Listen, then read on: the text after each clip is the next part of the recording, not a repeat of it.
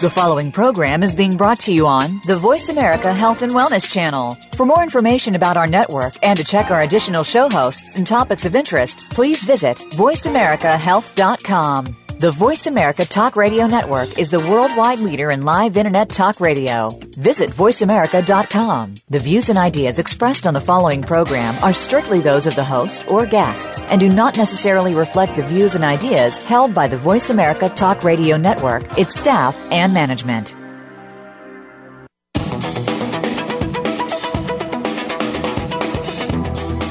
Welcome to Whole Healthy Living with your host, Sharon Brennan. Our show will provide the expert information you need to clean up your body and environment to live a vibrant life. You'll learn about harmful toxins, detoxification, proper nutrition, and much more. Learn how you can live clean in our toxic world. Now, here is Sharon Brennan. Welcome back. I'm excited to have Sally Fallon-Morell, founding president of Weston A. Price Foundation and a Campaign for Real Milk and sponsor of my show, joining me again to discuss her cookbook, Nourishing Broth. Nourishing Broth is a definitive cookbook that can help treat symptoms of autoimmune disorders, infectious disease, digestive problems, and other chronic ailments. Sally is also the author of the best-selling cookbook, Nourishing Traditions with Mary Enig, PhD, and co-author of several other books, including Eat Fat, Lose Fat, Nourishing Broth, again, and Nourishing Traditions book of baby and child care. Welcome back, Sally. It's so great to have you back on the show again. Thank you, Sharon. I'm happy to be back, and thank you for your show. Yeah, what a great time of year to be discussing nourishing bone broths. And, not only are bone broths healthy and medicinal, but they're great for keeping warm. They are, and there's nothing like a beautiful soup made with bone broth on a cold, windy day like we're having here today. And so what inspired you to write Nourishing Broth? Well, I think it has a long history, actually. I grew up in a house where we had chicken broth. My mother was from the South, and we just knew from her that this was good for you. My mother always said that if you ate chicken broth, you'd have beautiful skin. So I grew up in that household, and then I became interested in Dr. Price, and I worked with the Price Pottinger Nutrition Foundation.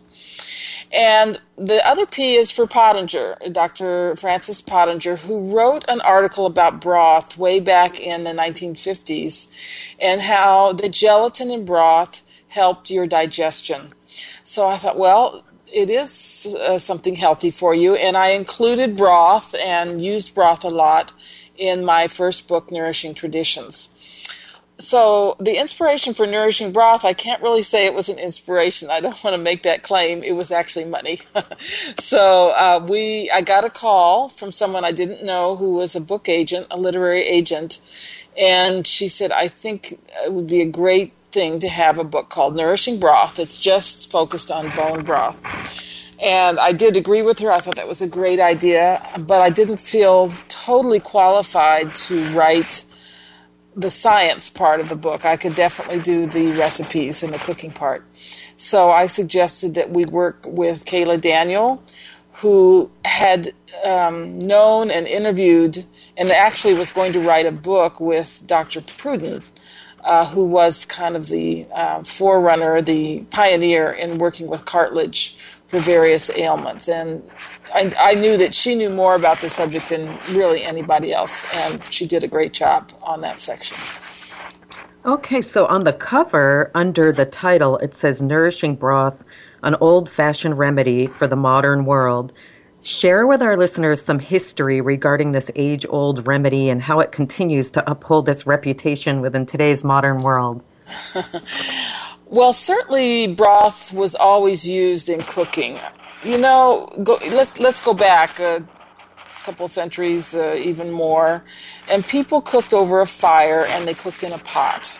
They weren't using ovens, really. To cook the goose for Christmas, they took the goose down to the baker. They didn't have ovens in their house. And they didn't have grills. They weren't grilling. They were cooking in the big cast iron pots that swung over the fire, and if they wanted them to cook more slowly, they pulled them out a little bit.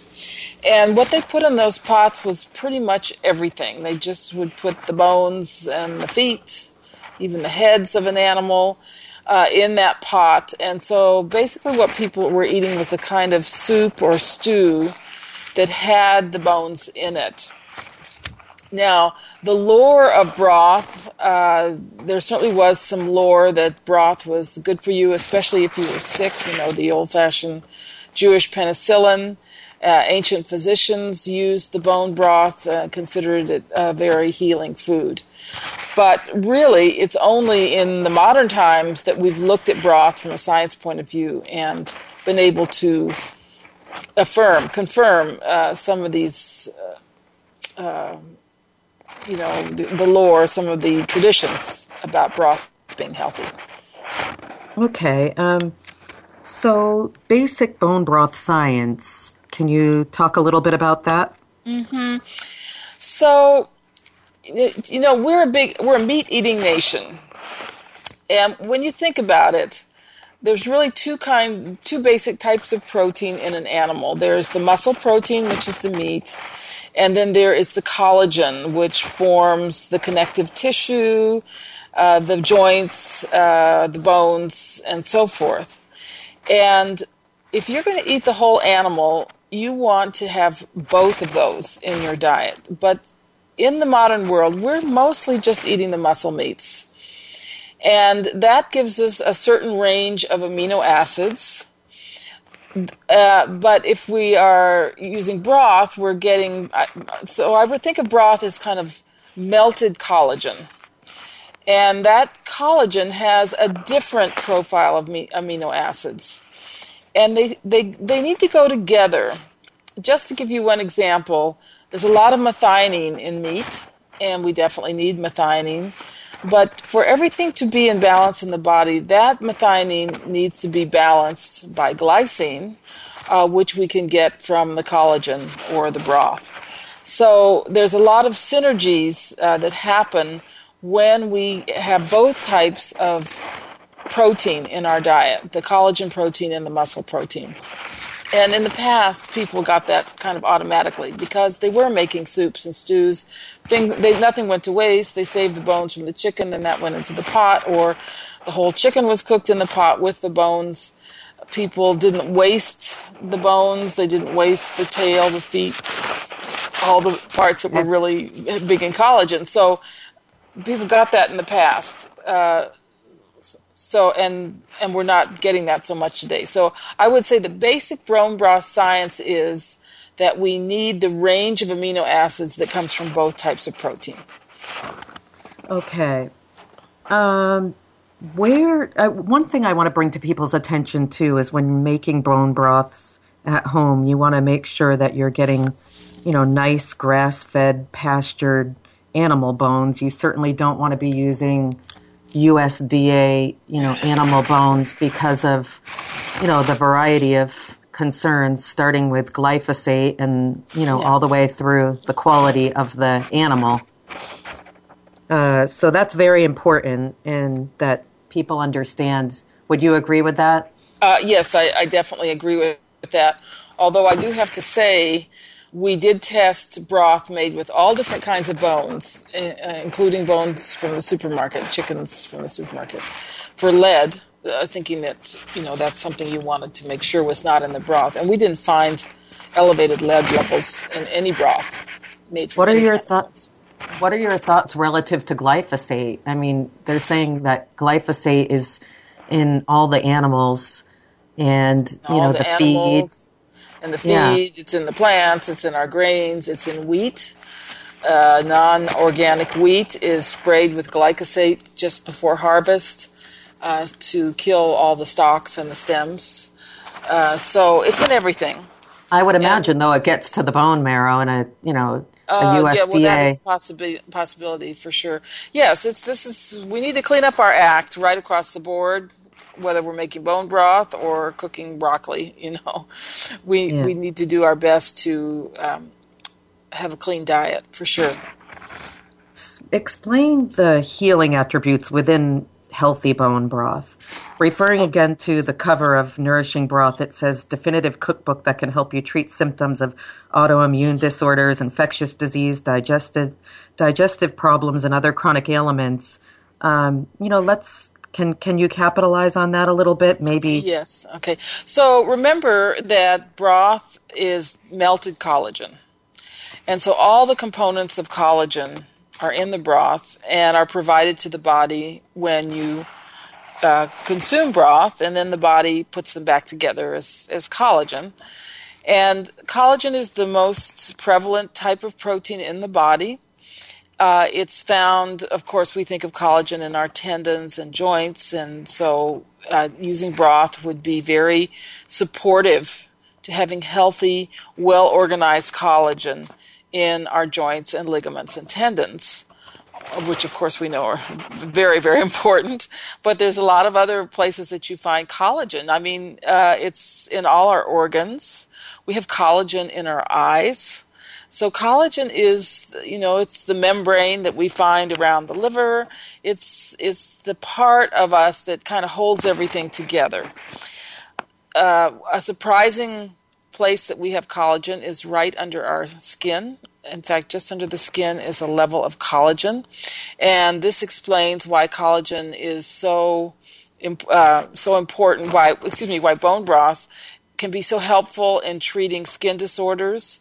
Dr. Pruden used collagen for scleroderma and eczema and, a lot of kind of intractable skin disorders. He used it with great success. The digestive tract, again, the digestive tract is really skin, and it has a layer of collagen just under the surface. And if that layer of collagen is healthy and well organized and intact, then digestion will work properly. You won't have a leaky gut, and the wrong things won't get through. So collagen is essentially a form of fat, a lipid, right? No, it's not a lipid. It is protein. It's protein. Oh, a protein. Okay. But it's a very special type of cross-linked protein, a very complex structure that forms a barrier, basically. At least that's how it's working, just under the surface of the skin and just under the surface of the digestive tract. So this is one explanation for why bone broth seems to be so helpful for digestive disorders. Well, it's also very high in minerals as well, and it's a great way where minerals are so difficult to get in the right balance. Bone broth is an excellent way to get balanced minerals into your diet. As a matter of fact, Stephanie Seneff was saying on one of my shows relative to bone broth, she was saying that that's how she supplements her minerals is by drinking bone broth every day. So. And there's a lot of sulfur in bone broth. And as Dr. Seneff is the one who's shown us just how critical sulfur is to all of the processes in the body. Right. And another thing that I think is really fascinating about broth is that it's high in glycine. And glycine is very important for detoxification. Glycine supports the liver's detoxification processes. So when you think of, you have a cold, you want to nourish yourself, but you also want to get rid of whatever toxins are causing you to have that cold. And that's why we say that the chicken broth is like Jewish penicillin, because it really does help your body strengthen, but also detoxify. Oh, that's good to know. I didn't know that. And then you're asking about sports and fitness and wound healing and anti-aging. Well, if you are an athlete, you need constant repair of your connective tissue, your joints, your ligaments, your tendons. And so broth would be very helpful for that. If you're trying to heal a wound, again, you're trying to create collagen to cover that wound. And so the broth is going to give you the basic materials you need to heal very quickly. One of the most amazing things to me is the role that broth can play in mental health. And this was this was actually work by Chris Masterjohn who showed us this. So one of the things that's very important for mental health is the right level of dopamine in the body. If you don't have enough dopamine in your body, you're sort of depressed and it's hard to get going, hard to feel enthusiastic about things. If you have too much dopamine in your body, you are flighty and can't concentrate and you overreact to things. Glycine in broth regulates dopamine. So I always say if you've got a hyperactive child, start them off with a cup of broth in the morning. That'll just calm down that overactive dopamine and get it in the right place where it's supposed to be. And if you have a child who can't get up in the morning, is sluggish and lethargic, give him that mug of broth in the morning, and that will help raise the levels of dopamine to a normal level. So broth is very, very therapeutic when it comes to mental health. That's amazing. That is great information. Yeah, I'm just fascinated by that part of it. You know, we think of broth for our structure, our joints, and the integrity of all the organs and so forth, but it also plays a very nice role in supporting mental health. Well, Pacific actually I saw this recently. What are your thoughts on this, Sally? Because I know not everyone has time to, prepare a bone broth. And really, there is no time involved in it. And we can talk about how to make a good bone broth in a minute. But I was recently in my co-op, and they had Pacific makes boxed bone broths. And I'm not talking, broths as in beef broth and chicken broth. I have seen that by this company for several years, but recently I noticed that they have grass-fed bone broths in chicken and beef and turkey. Mm-hmm. And so what are your thoughts on the boxed, bone Pacific? Yes. Well, the first thing I would say is put them in the fridge and see if they gel. And I bet that they don't gel. No, they don't. Yeah. No. So I actually tried to sample it and test it out myself, but there was no gel. Yeah. So first of all, they're probably making it with the wrong kind of bones. Just a thigh bone is not going to make you good broth. You want the joints, and you want the tail and feet, and you can make it with ears, the head, where you've got a lot of gelatin, a lot of connective tissue. And it needs to be cooked a long time. So, yeah, if it's not gelling in the fridge, it means there's just not a lot of collagen there. The quality, is not. Now the Weston A. Price Foundation publishes a yearly shopping guide, and so 2016 is just out, and we name brand names, and we have a whole couple of pages on broth and soup made with broth. And so that's what I would suggest. If people are looking for it, to go to westonaprice.org and get our shopping guide, and that will tell you in your neighborhood who's making broth. You might also call your local chapter leader, and they should know where to get broth. We get broth from our farmers who are making it. So. Wow. Okay, we're going to take a short break. We'll be right back.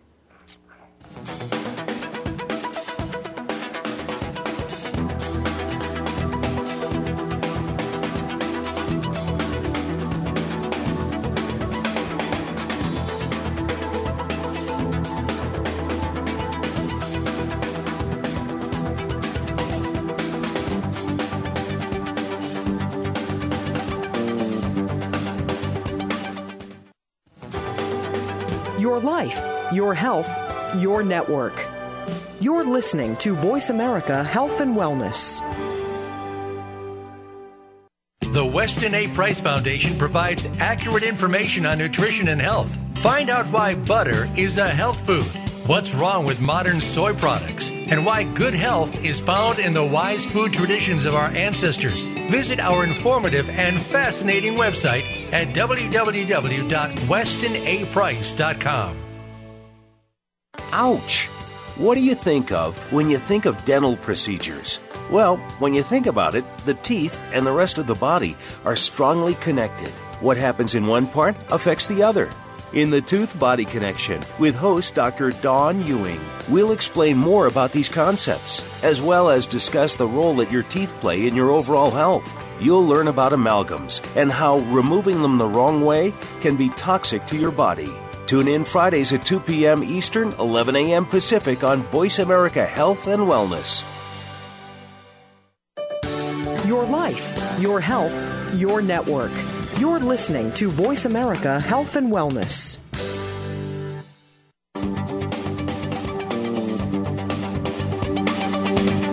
You are tuned in to Whole Healthy Living with Sharon Brennan. To reach the show today, please call 1-866-472-5792. Again, that's 1-866-472-5792. You may also send an email to wholehealthylivingradio@gmail.com. Now back to the show.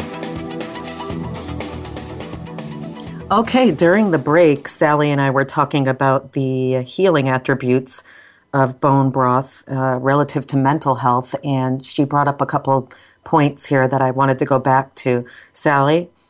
Oh, yes, we were talking about OCD or even schizophrenia.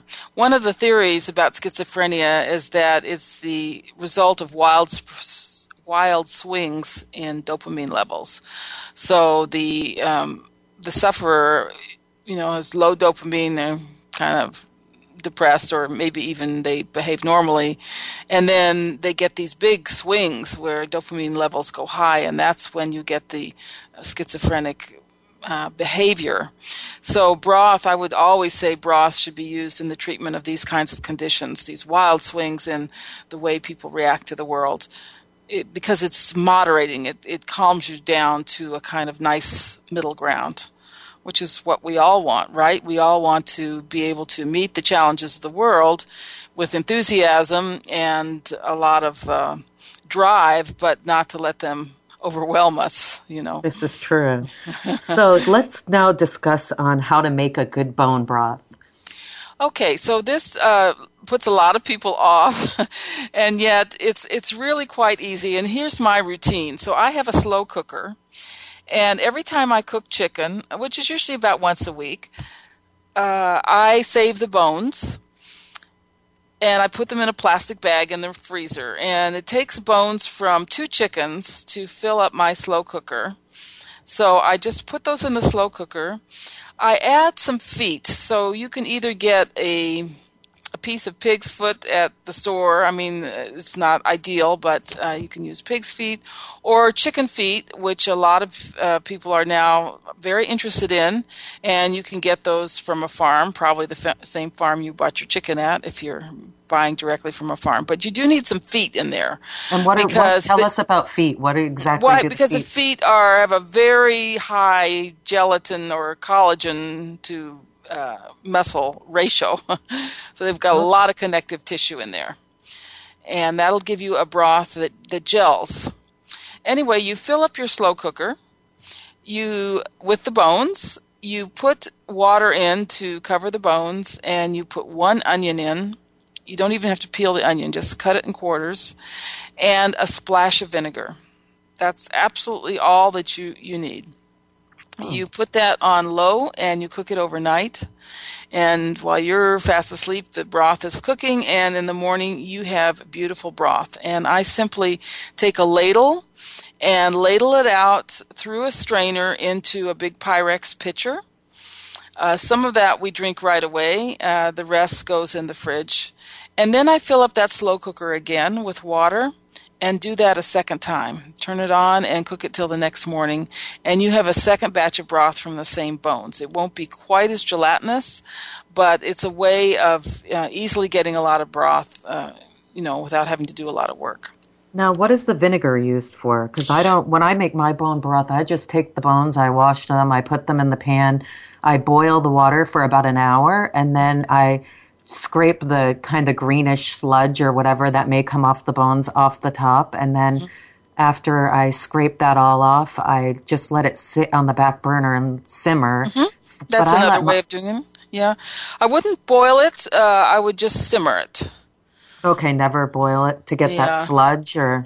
Well, the stuff that comes to the top, the scum that comes to the top, it's very good to skim that off. You use a spoon and just skim it off, and that's impurities that come to the top. So the cleaner your chicken or the cleaner your bones, the less of that you'll have. But that is one of the techniques of the great French cooks, is they always skim to make sure they got that scum off. And so vinegar again, what does the So the vinegar do? vinegar it just helps bring the minerals out of the bones. Oh, okay. Just How like if you much vinegar soak, do you recommend? oh, well, for the slow cooker, maybe a quarter of a cup. Quarter of a cup. Okay, I'm taking notes here. Fine tuning my bone broth recipe. So how thick should the gel be? If you have a good gel, what would that be? Like an inch With thick, a half an inch thick? Well, the whole thing gels through. If you have a good gel and you put it in the fridge, the whole thing will be like Jell-O. It'll Oh, wobble when you shake it, and if you put your finger on the top, it doesn't. It's not like a liquid, and it's all the way through. You don't have and any broth. it's all the way through. Typically, what you'll have a layer on the bottom of sediment. Right. And if you want a nice clear broth, when you're removing your broth from that pitcher, Pyrex measuring pitcher, you just leave that sediment on the bottom. If you want a nice clear broth, of course, there'll be a lot of minerals in that sediment too, so you can include it if you want to. Now that you have your broth, what do you do with it? Well, you can just drink it, heat it up in a mug, add a pinch of salt, and drink it. Much more nourishing and wakes you up a lot better than coffee. So you can drink it in a mug. You can use it to make soup, and believe me, the soups you make with homemade broth taste absolutely delicious. You can use it to make a sauce or gravy, and I typically, if we're cooking a lamb chop or a steak, I make a reduction sauce after I've cooked the steak in the pan by adding a little wine and some broth and letting that boil down, and you have a beautiful sauce for your meat. And your meat will be much more digestible with that sauce, with the gelatinous sauce on top. Or I use it in stew. I use the same slow cooker. Throw some lamb in there. We love lamb stew. Add broth, add seasonings and tomatoes and garlic and so forth, and cook that overnight or throughout the day, and you have stew. So it's very versatile, and one of the best things about using broth is that you will gain the reputation of being a wonderful cook, because there's nothing like broth to make gourmet cooking really easy and the final result delicious. That's what I do. Yeah, Lescoffier, the great chef, he said, without broth you can do nothing. That's true. Anytime that a recipe calls for any kind of a liquid like water, I use the bone broth, and it makes it so much more nutrient dense, but also tastes so good. And more digestible. And I think as we grow older, it's, we lose that digestive fire. Young people, good, healthy young people, they can eat anything, But we lose that ability as we grow older. And the older we get, the more important it is to have broth in our diet. So going back to the bones, how long would bones last in the freezer if you, had put your bones in the freezer? Oh, I think a long time. I would say a year, really. But we use them up much quicker than that. And how many bones, if obviously I don't have animals and living in a condo, but if I buy my bones at the health food store, and if I'm buying, what would you recommend to our listeners if they were buying bones? How many bones would they put in one pot of bone broth, and which ones would you recommend them purchasing? Well, for your slow cooker, and those slow cookers are usually 6 to 7 quarts, I think. Or, let's see. Yes, 6 to 7 quarts. I find that the bones from 2 chickens plus some chicken feet or a pig's foot is right for that. You cover with water. Whatever you're doing, you just cover with water, and that will give you the right ratio of water to bones. If you just have a few little bones in the bottom of a big pot of water, it's not going to work. So you need to pretty much fill your pot, whether it's your slow cooker or your stew pot or your stock pot. You fill that with bones, or you put the bones in there and then just cover the bones with water. And that will give you the right proportion. And so what types of bones? Well, chicken bones are always good. If you have some saved skin from the chicken, that's good because that's full of collagen. Oxtail is excellent. I like to use short ribs are good because they have a lot of connective tissue in them. If you can get a joint, at the end of the bone, that's very good. That's full of connective tissue. Okay, your book has a huge variety of dishes that can be prepared with bone broths. And I know that you kind of gave some examples as to what you could do with bone broth. Talk about a couple of those dishes really quick, just to entice people to look at your cookbook. Well, a really simple awesome. one is a Thai coconut soup. So you've got chicken broth, a can of whole coconut milk, and some lime juice, and a little bit of chili pepper, a tiny bit of sweetener, and some ginger. And that makes just a beautiful soup, a great soup for when you're sick. Really clears the head. So that's something very simple. Another simple thing you do with broth is to make gravy. So let's say you've baked a chicken, and you have some nice drippings in the pan. You remove the chicken when the chicken's done, keep it warm in the oven, take the rack out of the pan, and use a little unbleached white flour, and you stir that into the drippings. And when they have cooked, you want that to turn slightly brown. You're stirring all the time. You whisk in your broth and make a gravy. And believe me, you will have a lot of compliments on your gravy if you make it with real broth. Thanksgiving must be really good at your house. Anyhow, anything else you want to say on Nourishing Broth? It's, again, all of your books, I think, should be basic staples in people's kitchen. It's just a plethora of recipes, information that just supports healthy, whole healthy living, the premise of the show here. And also delicious food. Mm-hmm. A lot of people have all these ideas for what's healthy, green drinks and this and that, plain whole grains. But if they don't taste good to eat, if they're not satisfying, then it's not going to work. That kind of diet is not going to work. You're going to crave junk food. I say people go from the puritanical foods to the pornographic foods. Right. But I think true healthy foods are nourishing and delicious, and that's where the broth comes in. That's also, of course, where the fats come in, the good butter and animal fats. These make food satisfying, and the broth certainly does that, satisfying and easy to digest. Well, the other thing, too, is I don't think people really realize people that may be more interested in health and wellness and taking care of their families and themselves may have a better understanding of this, but people on the go that are, not taking time to prepare meals and driving their children through the local drive-through to feed them before their activities and things like that.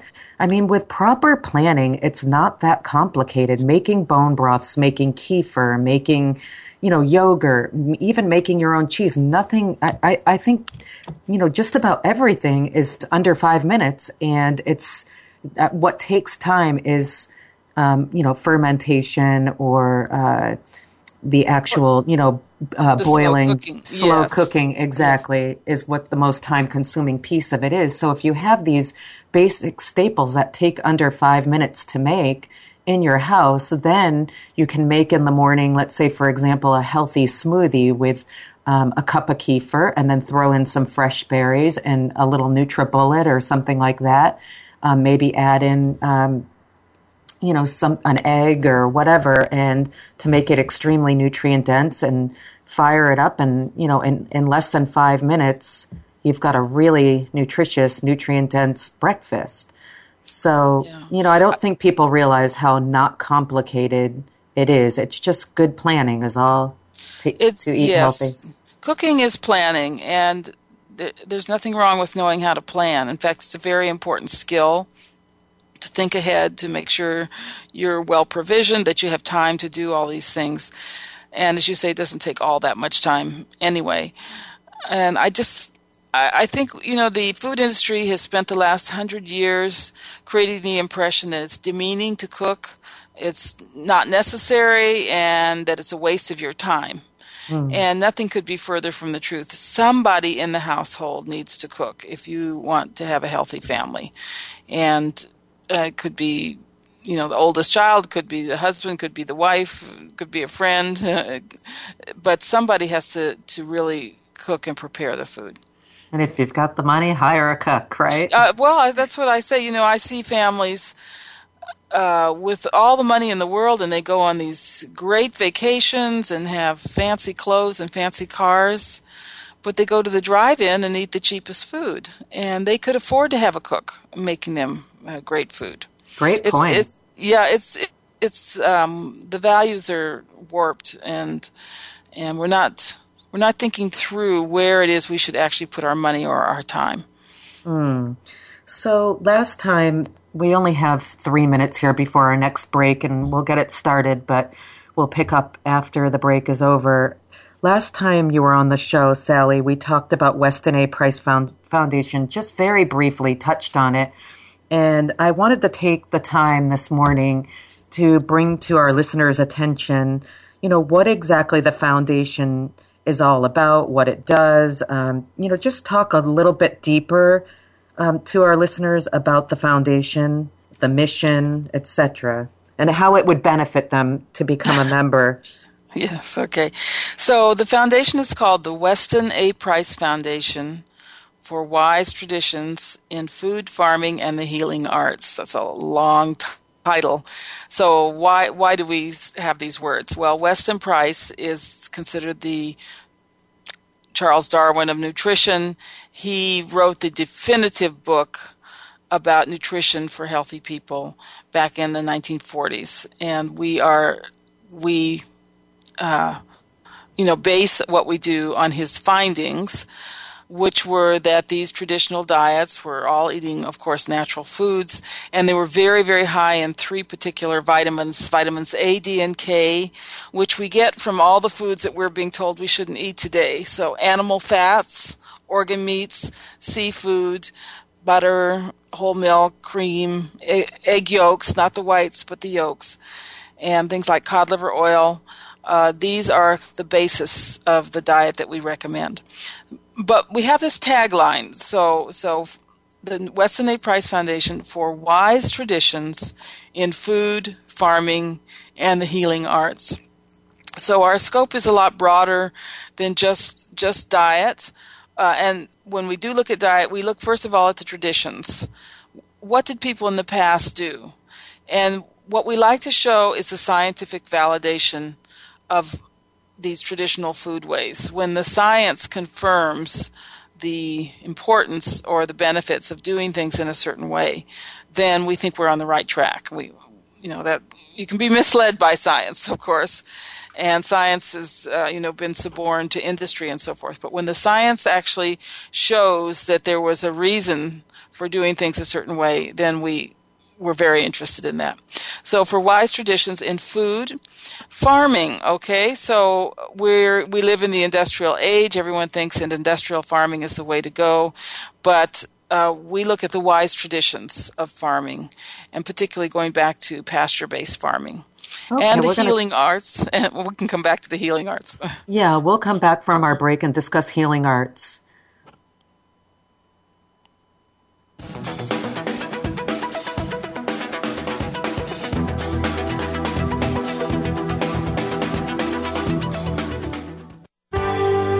Your life, your health, your network. You're listening to Voice America Health and Wellness. The Weston A. Price Foundation provides accurate information on nutrition and health. Find out why butter is a health food, what's wrong with modern soy products, and why good health is found in the wise food traditions of our ancestors. Visit our informative and fascinating website at www.westonaprice.com. We are bombarded daily with information about beauty products and anti-aging treatments. Do you know how they have been tested?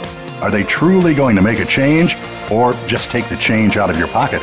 Tune in to Shelley's Show and Tell with host Shelley Hancock. We'll bring you the top-rated skincare products and treatments tested by Real Transformation Skincare Centers. We'll motivate you to make the best changes. Listen Mondays at 1 p.m. Pacific Time, 4 p.m. Eastern on Voice America Health and Wellness. Your life, your health, your network. You're listening to Voice America Health and Wellness.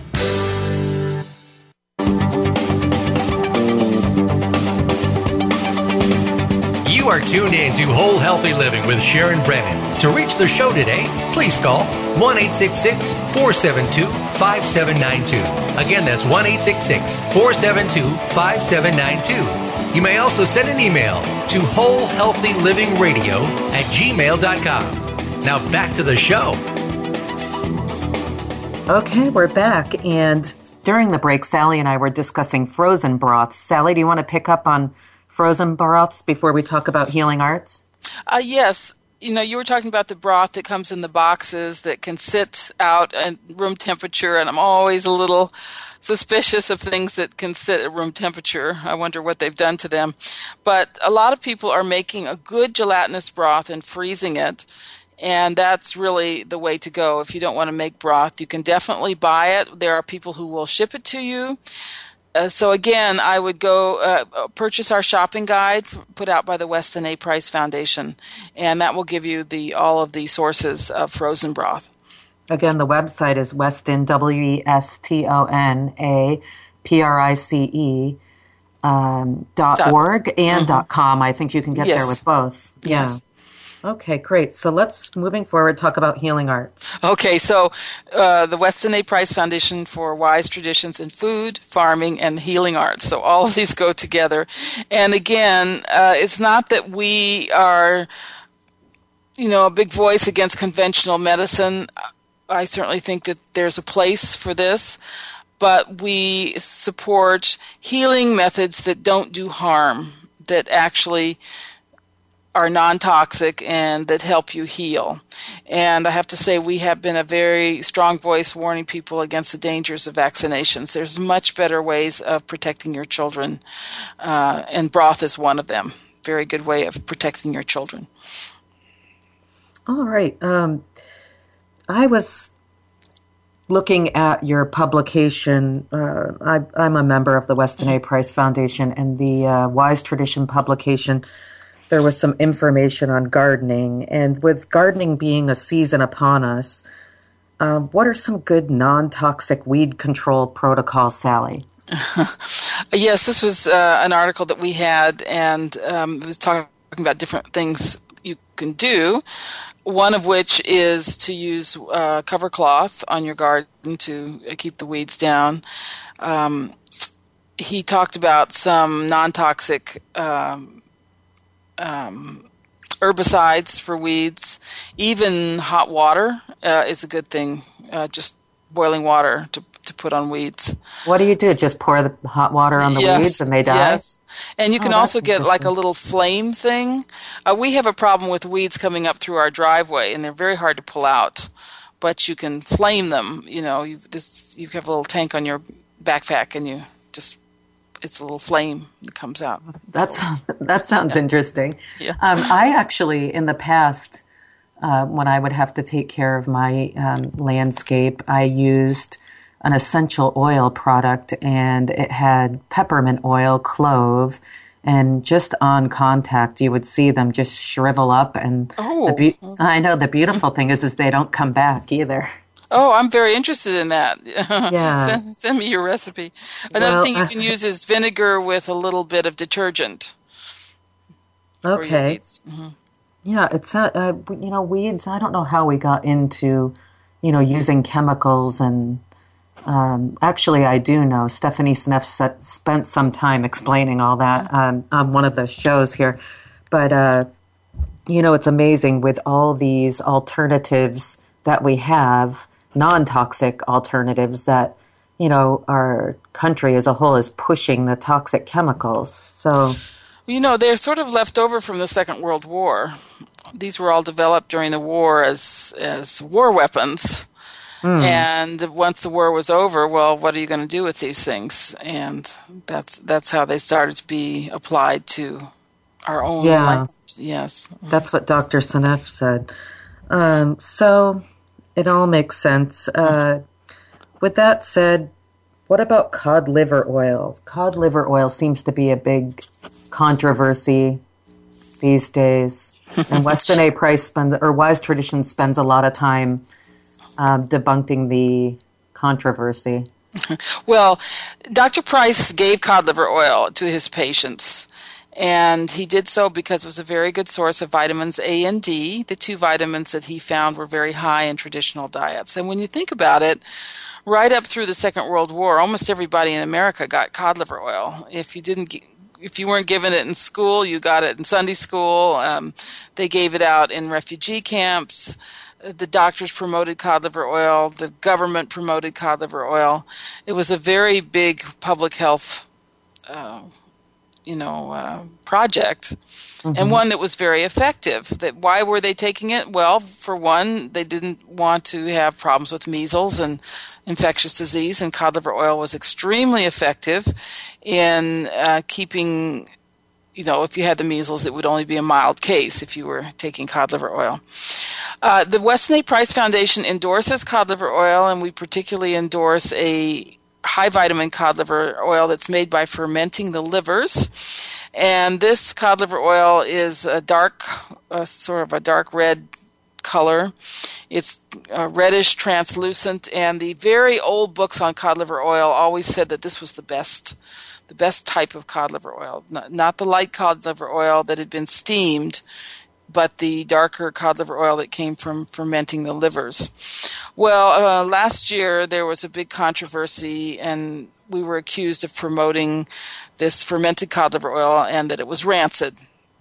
So we immediately sent out a sample to a lab in the UK and England, and this was recommended as the very best lab for testing for rancidity. And it came back as absolutely no rancidity, extremely stable. We did that test again with several brands of cod liver oil, and again, the fermented cod liver oil was the only one that was not rancid. All the others showed some signs of rancidity. Now, that doesn't mean the others are unsafe, because the body can deal with a little bit of rancidity. But the only one that was completely stable and not rancid was the fermented cod liver oil. And the question is why? And I think the answer is twofold. One is that the fermented cod liver oil is never heated, whereas the steamed cod liver oils are. So it's always processed at room temperature. But the second reason, I think, is simply because it does have a color component. These are phenols, and these are stabilizers, antioxidants and stabilizers, and this is what makes this cod liver oil so resistant to rancidity, is its actual color. Why and the thing we like about the high vitamin cod liver oil is you don't have to take as much. A teaspoon is 10,000 units of A and a couple thousand units of D, and that's all you need. And you don't have to take a lot of it to get what you need.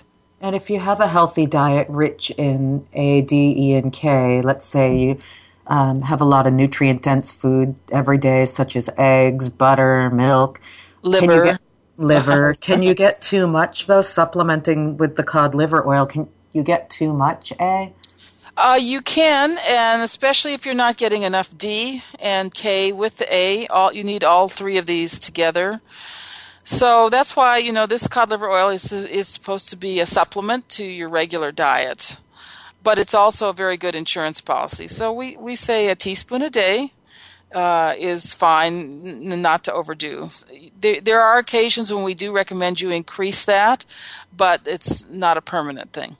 And why has our country strayed from the promotion of cod liver oil? You mentioned earlier on that it was greatly promoted by the government. And that's a very good question and an interesting story. So maybe it was the evolution of food giants. And actually, it was the advent of antibiotics. Oh. So before we had antibiotics, really the only way you could protect yourself against things like influenza, measles, pertussis, infectious disease, was cod liver oil. And everybody recognized that, and that's what people did. And that gave them a big impetus to take it and to give it to your children, because we knew that it protected them. When antibiotics came along, suddenly the pharmaceutical industry had something else that they could use, and they made a big point of discouraging cod liver oil. and pushing the antibiotics instead. So it was just the competition from antibiotics, and now the vaccinations, with the promise that this is going to protect your children. Okay. And I know within the Wise Tradition publication, there's also a lot of discussion regarding raw milk. Mm-hmm. And I know that's one of your passions, Sally. Yes, it is. We don't have a lot of time left here, but, over the next few minutes, why don't you just kind of discuss raw milk? And I know a lot of the listeners may not be using raw milk. And if you could just kind of give some background on raw milk with them, and again, the controversies here in the U.S., and we'll go from there. Right. So the Weston A. Price Foundation promotes what we call real milk. This is milk that comes from cows on pasture, milk that has all the fat in it. That's the way nature intended, and milk that is unprocessed, that hasn't been pasteurized or homogenized. It comes straight from the cow. And there is no question that real milk is much healthier, far less allergenic, contains components that give you a healthy immune system, that helps prevent tooth decay, that helps your child grow with good, strong bones. Raw milk is nature's perfect food. And once we pasteurize it, or even worse, ultra-pasteurize it, it's like waving an evil wand over the milk, and all of these good things are gone, and it becomes extremely allergenic. We have the technology today to produce clean, raw, safe milk everywhere in the country, and that's what we should be doing. Instead, we use that technology to ruin what's in the milk, and we've created a food that's actually quite toxic to a lot of people. So pasteurizing, how does that make the milk toxic? Well, it warps and distorts all the proteins in the milk, the delicate proteins in the milk. It destroys all the immune factors. It destroys all of the enzymes that help you absorb the nutrients in the milk, and it makes it very difficult to digest. So we are big promoters of raw milk. It is a niche market that's growing by about 25% per year, and I do predict that within 10 to 20 years, raw milk will be the only kind of milk that you can buy in the supermarket. What are your thoughts on raw milk and people with gut integrity issues? Well, if you have those problems, we recommend something called the GAPS diet, which takes you off all dairy, all grains, and you use lots and lots of broth. So it's a good way to come to a conclusion here. The broth is very healing of the digestive tract, and once you do this diet, usually about 6 months, and heal your digestive tract, you can reintroduce raw milk, and you can even reintroduce grains that have been properly prepared. Oh, okay. That's interesting. What else can you tell us in the last minute here on raw milk? Please go to realmilk.com if you're skeptical about what I'm saying. We have a great video that we've just put up. It's had thousands of shares, and watch that video. It's about 10 minutes, and it really explains why we are so passionate about promoting raw milk. Okay. And I want to encourage everyone. I have very, very strong regard for Weston A. Price Foundation. A lot of my training is based on the philosophy. It only makes sense. It supports the innate processes of the body. And, I feel that it's nutrition the way God intended. But want to encourage everyone to visit the WestonAPrice.org or .com website, and if you like the philosophy, I encourage you to become a member, and you'll receive the Wise Traditions publication quarterly. And Sally, do you want to say anything else about that? Or yes, and it supports the work we do. We also have a very active Facebook page, so please visit us, and I'm sure you'll learn a lot. And we're a great community, great supportive community. Well, I want to thank you so much, Sally, for being on the show again today. You're always a plethora of information, and I always enjoy talking to you. And for those that are local in the area or might be visiting the area, Sally mentioned to me on the break that they actually host tours on Saturdays at 11 a.m. Is that correct? Yes, that's at our farm in southern Maryland.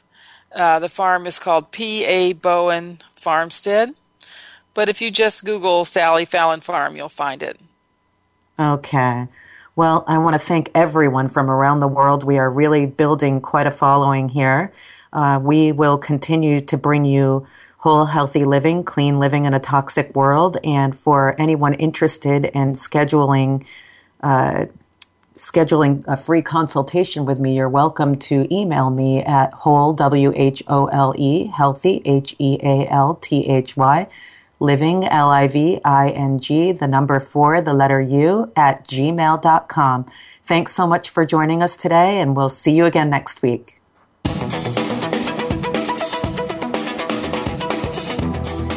Thank you for listening to Whole Healthy Living. Please join Sharon Brennan again next Friday morning at 7 a.m. Pacific Time, 10 a.m. Eastern Time on the Voice America Health and Wellness Channel. Have a great weekend of clean, whole, healthy living, and we'll see you here next week.